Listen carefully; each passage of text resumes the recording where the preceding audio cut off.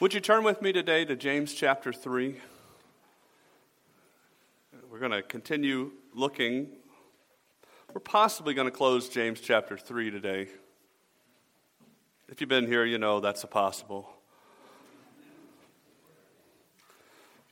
But we've been making our way through this idea that our faith works in our lives, that what we believe about God truly changes who we are. It really should. I mean, it impacts every part of our being because God is in control of these things. And if we know the Lord is our Savior, He has given us the power through His Holy Spirit to work out that salvation. As Paul says in Philippians chapter 2, work out your own salvation with fear and trembling, for it is God who works in you both to will and to do His good pleasure. And we find there a necessary and comforting tension of what the gospel is. We are responsible, if we know the Lord Jesus Christ, we are responsible to discipline ourselves, to submit ourselves to the things of God. Jesus says in John 14, if you love me, keep my commandments. However, we also understand that it is God who gives us the power and the desire to do those things. And so in our lives, we should be feeling in our lives the conviction of God, the drawing of God towards these things. And that's not a bad thing. That's actually a very good thing. Now, it isn't always comfortable. And honestly, the closer you get to God, the more horrible your sin becomes. That's the way it should work. And the gospel is a call to new life. It is a call to forsake our sin, and it is a call to be convicted over our sin, but it is also not a call that we wallow in our sin and that we say, oh, woe is me, I'm just never going to be perfect. You know what, on this side of eternity, we're not. You're absolutely right. But on this side of eternity, we have God continuing to grow us. And so it is a necessary tension in our Christian walk. And so as we look at the book of James, we see very practically these things that James calls us to do. And I guess this is where this comes from this morning. I love James, and I love how practical it is. I just like practical instruction. But if you're not careful, I think in the book of James, it becomes do this and do this and do this and do this and do this, and that'll make you a good little Christian that God loves, and you'll be happy. You never lose sight of what James, where he's coming from. You can't lose sight from the fact that he's coming from, you are someone who is saved by the grace of God. And if we just go through the motions without the grace of God, or we impose on ourselves the things we must do, then we get away from the core of this. We do it because we've been changed. And we do it with the strength of God. And so, obviously, James comes at it from that angle. We saw in James chapter 1 that we are saved through the Word of God. And now he kind of circles back around here at the end of chapter 3. And what we get here is some internalization of that truth. And that's so vital for our Christian walk. We have to have the truth of God internalized in our hearts and applied to our lives that we can do these things. And sometimes doing the things of God does feel more like doing than other times. Because there are some days, I don't know, maybe it's just me, you wake up and you don't feel very Christian. Anybody else ever had that experience?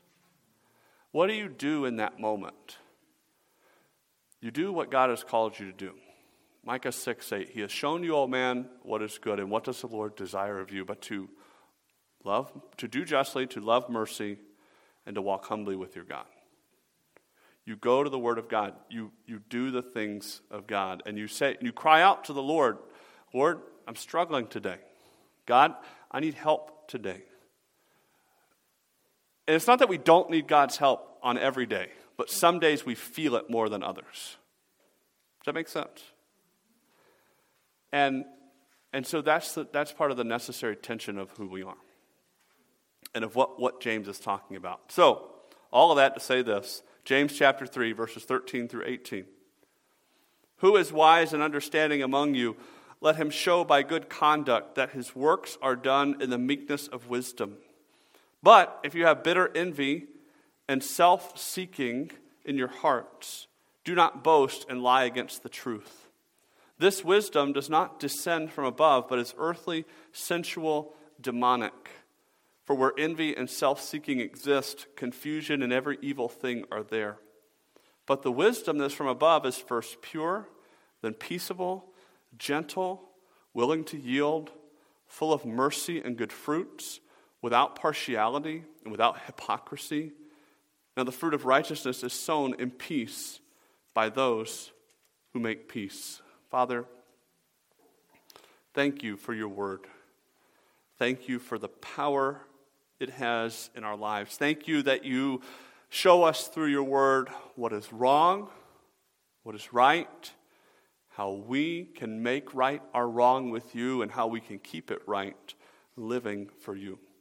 Thank you that all Scripture has been given by inspiration of God, and that it is all profitable to this end. Lord, we ask that you would use that word in our hearts today, that you would speak to us, that you would draw us to yourself.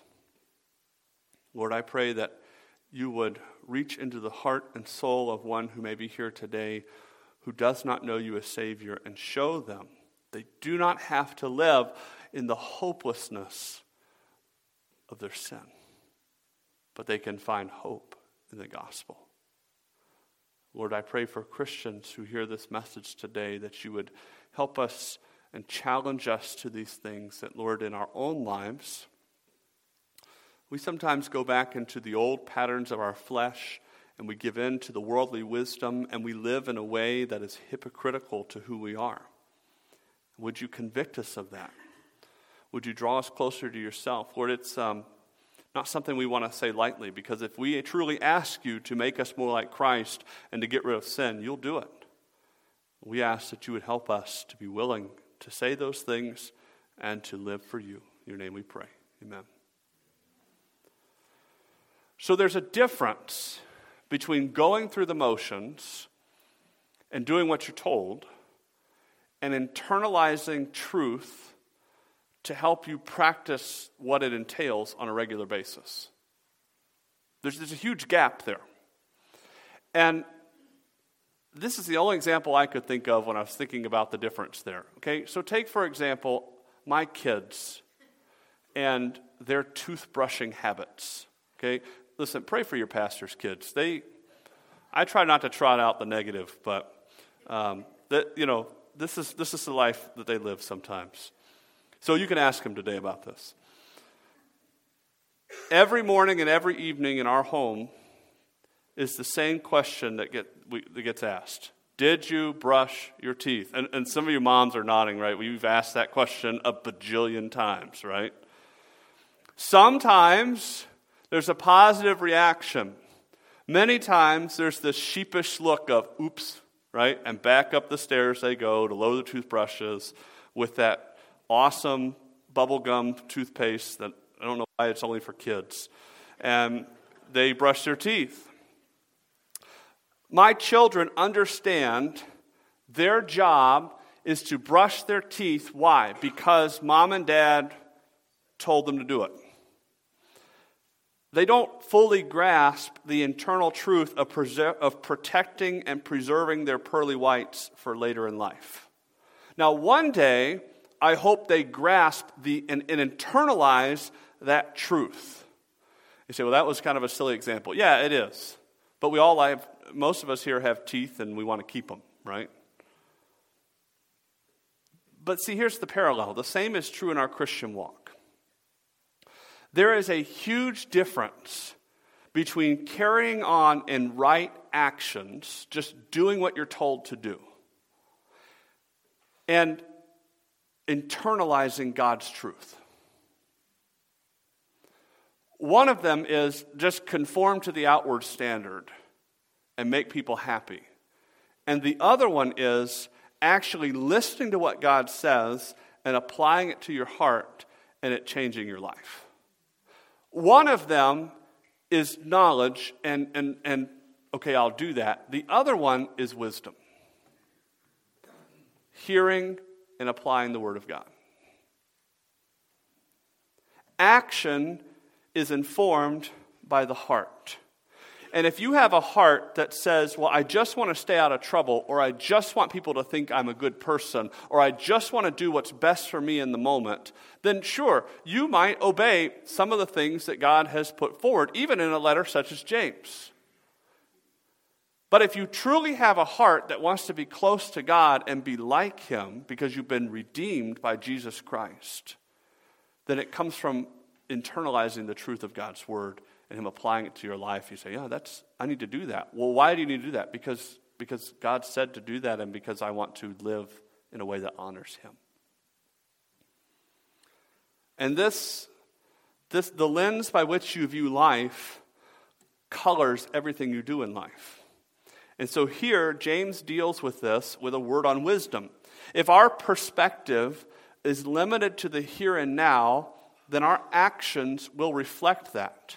Our decisions that we make on a daily basis will be consumed with pleasing ourselves in the moment instead of looking ahead to the future, both in this life and the life to come. And what we see is that godly wisdom is crucial for godly living. My heart attitudes and outward actions reveal where my wisdom lies. You cannot live a godly life without godly wisdom in your heart. And you cannot truly know, no one else can truly know what it is you live by. It's only between you and God.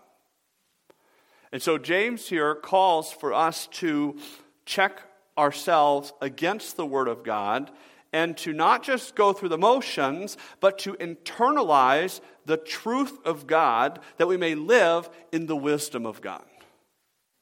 And so let's look today, we'll break apart this idea of the proof of wisdom and then the two different types of wisdom that talks through. So in verse 13, we see wisdom's proof in our lives. Who is wise and understanding among you? Let him show by good conduct that his works are done in the meekness of wisdom. And so before we even get started, we must understand there is a necessity for wisdom in our lives. Now James, back in James chapter 1, verse 5, has already stated that there is a need for wisdom in our lives. And he talked about that specifically when we were going through trials. If any of you lacks wisdom, let him ask of God, who gives to all men liberally and upbraideth not, and it will be given him. Throughout Scripture, there is great and incredible value that's placed on wisdom. And so if you want to live an effective, victorious life for God, you need His wisdom. Proverbs 4, verse 7. Wisdom is the principal thing. Therefore, get wisdom. And in all you're getting, get understanding. But understand this. Wisdom is far more than the accumulation of facts and knowledge. You can gather all the facts in the world and still be a fool in the eyes of God. Some of the greatest fools in history have had vast amounts of knowledge. In fact, the wisest man who ever lived spent a good portion of his life acting as a fool. That man, of course, is the man King Solomon. Solomon, who was David's king, when he became king, he was the king who had it all. His kingdom was one that came in with peace and prosperity. David, his father, had settled the issue of peace. He had subjugated all of the enemies of the nation of Israel with God's help. And now they were enjoying a wonderful time in that nation of rest from war with their enemies. But they were then also enjoying the wonderful opportunity of much gold and other things flowing into the land of Israel. And so when Solomon becomes king, he is the king, literally, who has everything that a king would want. And at the beginning of Solomon's reign, God appears to Solomon and says, what is it that you want? Whatever it is, I will give to you. And what does Solomon ask for? He asks for wisdom that he may govern God's people. What incredible foresight, what an incredible heart for the Lord. And you know what? That's exactly what God gave him. And more. God not only gave him the wisdom to govern the people of God, he also gave him the riches, he also gave him the peace, he also gave him all of these things that a king would want, because when we seek the Lord, we find there more than we could ever hope to find. And so Solomon enjoyed a prosperous reign, and he did many wonderful things for God. In fact, if you were to study in 1 Kings 5, 6, 7, 8, 9, right in that area, you would see one of the greatest things Solomon ever did in his reign is he built the temple for the worship of the Lord. And that's an incredible place. And much of Solomon's wisdom he recorded in a book we know as Proverbs. But the king who had everything was soon distracted by his pursuits of all things. Solomon gave his life away chasing the things of this world. See, here's what happened. Anything and everything that his heart or his flesh desired, he began to acquire, because there was no one who could tell Solomon he couldn't have it. If it was a matter of money, he had it. If it was a matter of power, he had it. If it was a matter of someone's going to tell him no, you're not going to tell King Solomon no, because he has what? Money and power. And when you open the book of Ecclesiastes, you find a man in Solomon who has denied himself nothing and chased the wisdom of this world. I just want you to listen here as we read Ecclesiastes 1, verses 16 through 18. Solomon writes, I communed with my heart, saying, look, I have attained greatness and have gained more wisdom than all who are before me in Jerusalem. My heart has understood great wisdom and knowledge, and I set my heart to know wisdom and to know madness and folly. I perceive that this also is grasping for the wind. For in much wisdom is much grief, and he who increases knowledge increases sorrow. The words of Ecclesiastes, much of the words of Ecclesiastes are of a man who has pursued everything in life and found no fulfillment. Because there is no fulfillment outside of God. Without true wisdom, it is impossible to make sense of this life and truly enjoy the goodness of God. So what is wisdom? Wisdom is taking the knowledge that you have and doing something with it, applying it to your life. So applying knowledge of God leads to living for God. And that application leads to life change that's seen in the proof of your life, that's seen in wisdom's proof. And James talks about that here in verse 13. He says, who is wise and understanding among you? Let him show. So James calls, first of all, for those within the church to examine themselves once again. And let's just understand that is essential for our Christian growth. If we are going to grow and change for the Lord, if we are truly going to become like Jesus Christ, and we are truly going to make an impact on the lives of other people around us, then we must submit ourselves to examination before the King of Kings. We, you, me, anybody else, we can spend our lives looking around saying, well, so-and-so really needs to change. Well, such and such is really not doing what they're supposed to do. Well, I'm really better than... That is not our job. Our job is not to change other people. Our job is to come before the Lord and ask Him to change us. And that's what James is talking about here. When he says, who is wise and understanding among you, he is calling for accountability. To understand that you and I are not the Holy Spirit in the life of another person. That you and I are not the judge and the jury on another person's life. That it's you and God and nothing else. That's true for your eternity, and that's true for your sanctification. When it comes down to it, at the end of your life, when you leave this earth, because as Paul says, it is appointed unto man once to die, and after this the judgment. When it comes down to it, God doesn't look at you and say, are you better than someone else? He says, do you know the Lord? Do you know my Son Jesus Christ as your Savior? Have you humbly accepted the gift of salvation? And Christian, when it comes down to it, and you stand before the judgment seat of Christ, not to be judged whether or not you're going to enter heaven, but to be judged on the things in 1 Corinthians 3, where Paul writes about to be judged on the things that we do in this life. It's not, hey, did you do better than your husband? Hey, did you do better than your neighbor? Hey, did you do better than the person who sits on the back row of your church? It's, and there's nothing wrong with that, by the way. It's how did you do with what I said? People are not the standard.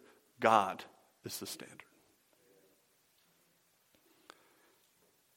Now, is it true that God may use us to minister to others and to challenge them spiritually? Absolutely. And you know what? I pray He does. I pray that God continues to use us to challenge one another spiritually. As Solomon would write in Proverbs, iron sharpeneth iron, so a man sharpeneth the countenance of his friend. We need Christian brothers and sisters in Christ who will call us into accountability for the things of God. It takes a relationship, right? It takes those things working together.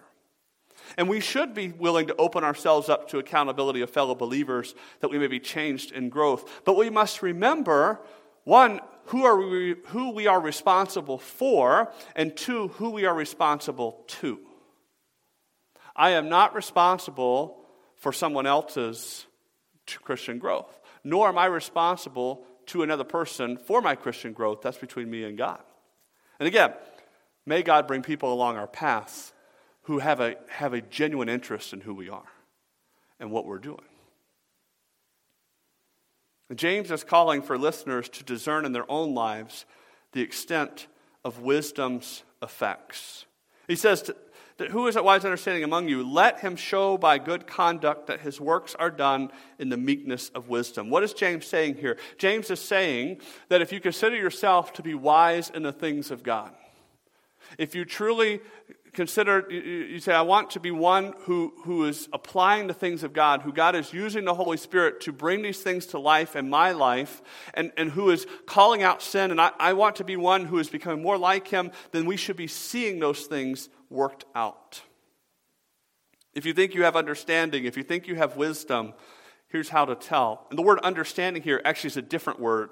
It means specialized knowledge built up over time. As the wisdom of God impacts our lives, it should begin to lead to these things that are worked out in our lives. So wisdom must be proven out in our actions. How does James say that we show it? Let him show by good conduct. This word for good conduct means a lifestyle that reflects inward, honorable character. And that can only come through a knowledge of God. It's the idea of righteous living. We cannot live righteously. We cannot ever hope to live in a way that would reflect the character and the honor of our Lord Jesus Christ unless inwardly God is applying the things of His Word. Unless inwardly we are asking God to continue to change us. Second, it's shown in the works that come out of that good conduct. He says, going on in verse 13, works that are done in the meekness of wisdom. The activities and the endeavors that a Christian is involved in should be that which reflects the character of God. So the things that you allow into your life, the things that you do with your life, the things that you embrace by who you are should be that which reflects the character of God. That which would not call into question that which you say you are. And James says, lastly, these good deeds shown from a lifestyle reflecting the goodness of God should be done in the meekness of wisdom. This word you have translated here as meekness is sometimes translated gentleness. Meekness carries the idea not of weakness, but of power under control. See, wisdom helps us to temper our living so that we can live controlled by the Spirit of God. And you know who is the ultimate example of meekness is the Lord Jesus Christ. When Jesus, 100% God and 100% man, walked this earth, did he say hard things? Yeah. Did he say hard truth to people who needed to hear the truth? He did, all the time. Jesus delivered these things, though, in meekness, in love. The opposite of meekness is to live bitterly, self-seeking, and self-promoting. Meekness means to submit ourselves to the Lord and His rule in our lives. This is the proof of true wisdom in our hearts and lives. If we do not see these things, if we do not see that we are living in a way reflecting the character of God, that we are carrying out these things that would honor and glorify Him, and we do not see ourselves submitting to Him and living in His meekness, we are not living according to God's wisdom. And so with that, James launches into this two types of wisdom that we see. And there are only two sides. There's worldly wisdom, and there's wisdom that comes from God. And we're either living according to the wisdom of this world, or we're living according to the wisdom of God. And sometimes, probably more times than we care to admit, we waffle on that a little bit. Right? We're trying to please the Lord, we try to do this, and something happens and we respond in our flesh. And we give in to what the world would tell us to do. We give in to our sin. And so James begins to unpack here in verse 14 the motivations behind this worldly wisdom. He says, "But if you have bitter envy and self-seeking in your hearts, do not boast and lie against the truth." Wisdom, as we said, always affects how you live. And so if you're not applying the Word of God to your life, it will show. And just as godly wisdom has outward manifestations, so does worldly wisdom. Because this is wisdom based on man's own understandings. It's applying things to the here and now and how it affects me. It's not living in light of God's Word, but living according to oneself. And when this happens, we see how then it begins to work out in our own hearts.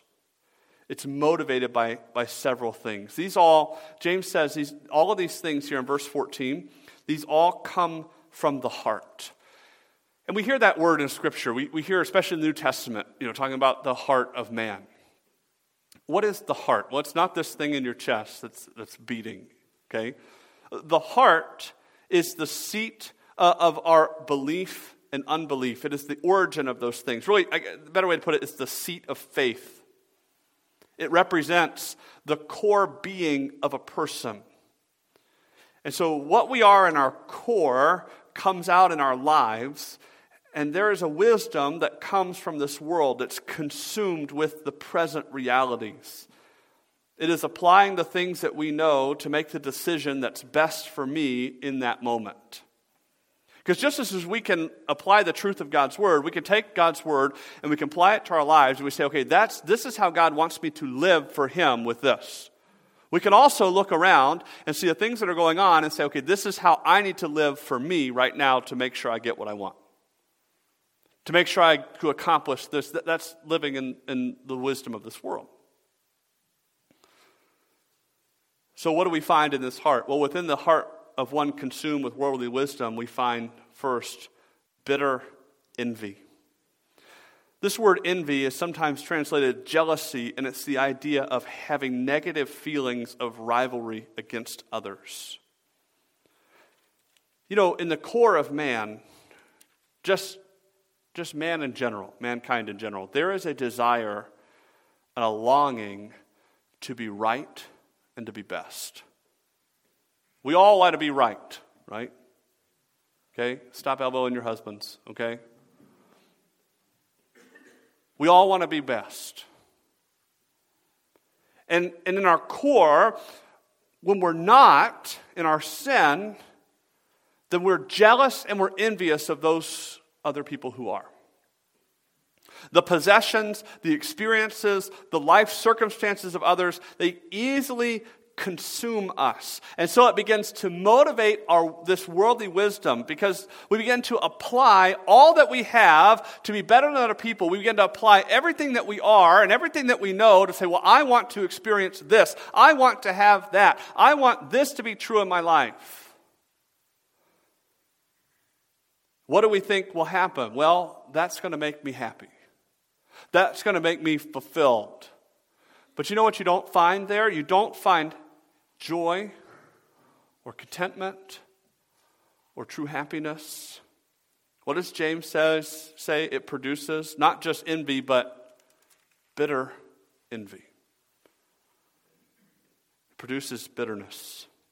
This word for bitter comes from a Greek word that means that which is sharp. When we long to be better than others, or we wish to have in our lives what they have, we will feel bitterness of heart and bitterness of soul against them. Have you ever, within your own heart, just had someone you could not stand because of who they were? And as you begin to unpack and begin to examine those feelings, you begin to realize it's because of what they had. It's because of what they were that you didn't have, or because of what you weren't. It comes down to, why am I bitter, and why am I so angry, and why am I so jealous against that person? It's because they have what I want. They are what I want to be. This bitter jealousy, this bitter envy so easily creeps into our lives. And you know what? It brings along a friend.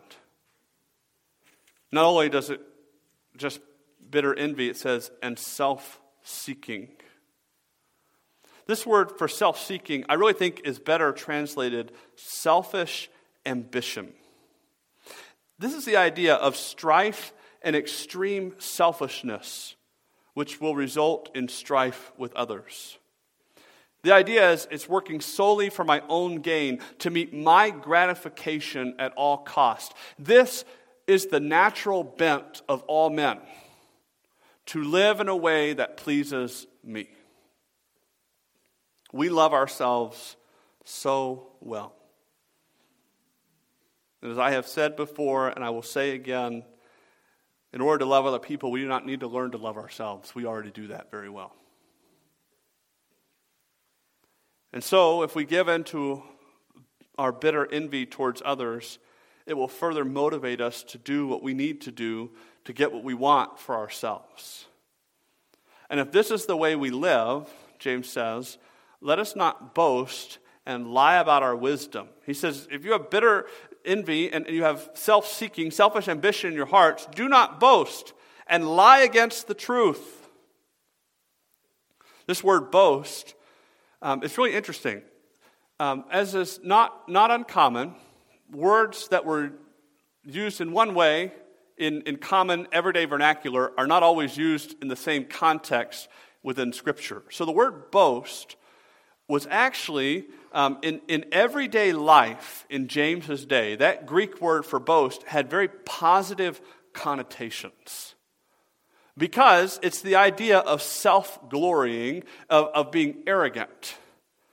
And again, it's kind of the way natural man thinks. Hey, go out there and toot your own horn. Hey, if you've got it, flaunt it. Let people know, right? And do we see that? We still see that today in our world, right? The athlete. Hey, sell yourself, man. You know, you're good. Tell people you're good, right? The businessman. Hey, look at all these things I've accomplished. This is what I'm worth. The parent. Hey, look at all the things I've done for you. Show a little gratitude around here. We begin to pump ourselves up, right? And though it's very positively used in the world, James uses it in a very negative way, a very negative connotation here. Don't do that, he says. This arrogant, selfish wisdom is lying against what true wisdom is. That which is wrong and sinful always attacks that which is true and right. And James says when these motivations reside in our hearts, when we begin to look at our lives and we begin to see this selfish ambition coming into our hearts, we begin to see this bitter envy of other people creeping into our lives, then we can't walk around and say, oh yeah, we're wise in the things of God, because we're allowing things into our heart that don't please God. We're living in a way that doesn't honor Him. And we're embracing worldly wisdom. And what we see in worldly wisdom, we see several different characteristics of it. And I'm not going to cover those today, because I know we'd all like to get lunch today at a decent time. But let's just put a pin in that. We'll come back to it. But let's walk away today with this thought, with these things. God calls us to live in the wisdom of Him. That's His expectation. If you're going to know Jesus Christ as your Savior, you have to have the wisdom of God in your life. You have to have, this is what God says, I am a sinner, I cannot save myself, I am in need of a Savior. To apply that to our lives is to embrace that truth, to run to Christ. If we're going to live, if we know the Lord and Savior, we're going to live in a way that honors and glorifies Him, then we have to apply that same wisdom. That God says we are to live meekly. We are to live not flaunting ourselves, not power out of control, but power under control of the things of God. And we need to examine our hearts before the Lord and ask Him, God, what is it that I need to change? What is it I need to do to become more like You? And I said it earlier as we were praying, but it is true. Be careful asking that question. Because if you ask that question, God will give you an answer.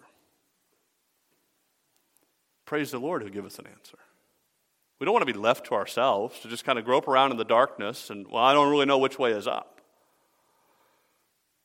And then understand that when God gives us an answer, He also, and shows us what's wrong, He also shows us how to make it right. He also shows us what we need to do from the Word of God. And so I would just challenge us to this end today. As we begin to open up what worldly wisdom is, we'd ask God to examine our own hearts and ask Him, hey God, are we living in a way that's consumed with You, or are we living in a way that's consumed with ourselves? Are we living in a way that we want to grow and change, or are we living in a way that we want other people to grow and change? Are we living in a way that we want to give all honor and praise to You, or are we living in a way that gives honor and glory to me? God so often works in spite of our sin. If you're here on Wednesday nights, we're going through the book of Genesis, and we've hit Genesis chapter 30, and we really begin to see, sometimes with horror, the things that are going on in the life of Jacob. God worked in spite of Jacob. Why? Because God made the promise to Abraham that He would fulfill it. But how much greater our lives would be if God worked with us and not in spite of us. If God used us because we were willing and submissive to Him, to see Him change us. And I don't know where you are in life. I don't know every little detail about your life. So whatever it is that God may be wrestling with you about, that you are wrestling with God about, that you are trying to hold on to, may I encourage you and implore you to give it to Him. And if you need help, if you're caught in something in your own life, in a sin, and you say, I don't know which way is up, there's help and hope from the Word of God. And more than that, there's help and hope here at Beaverton Baptist Church. Not because of who we are, but because of what God has allowed us to offer through His Word. And if that's something that you would like to talk more about and something you're wrestling with and struggling with, I'd love to show you from the Word of God how you can find hope and victory. My wife would love to do the same. And understand that we can always run to Christ and we can find the answers therein. Father, thank you for the opportunity we had to open your Word today and study it. Lord, thank you that you give us not just a very real picture of who we are. Because, Lord, if we're honest, we're not really good at giving ourselves a realistic picture of who we are. We like to make ourselves look better than we are. We like to smooth things over and make people think we're okay. Sometimes we make ourselves think we're okay. Lord, you know us as we truly are. Lord, would you not leave us alone?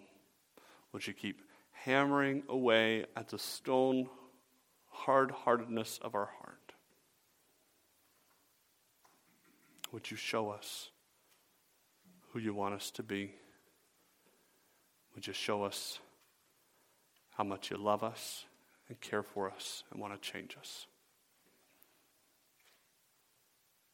Lord, would you show one who doesn't know you as Savior that the first step in that is to come to know you personally. To be saved from an eternity separated from God and given new life to live for you on this earth. We just ask that this would be the cry of our hearts, that you would help us to reflect you to others. We ask for a safety as we travel home today in the weather, that you would bring us back here tonight to worship you.